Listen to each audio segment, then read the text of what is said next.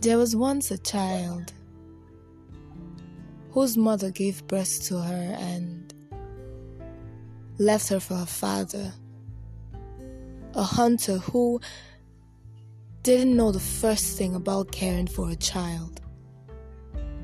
But see, Utabu had the love, all the love of a father and a mother combined. The young child, Ubenye,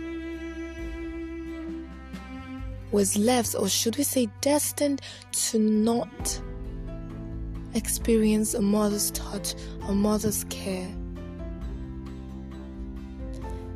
And I believe this went a long way to cause, stimulate, or even make her endure a long chain of life experiences, which would have been different if only she had a mother by her side.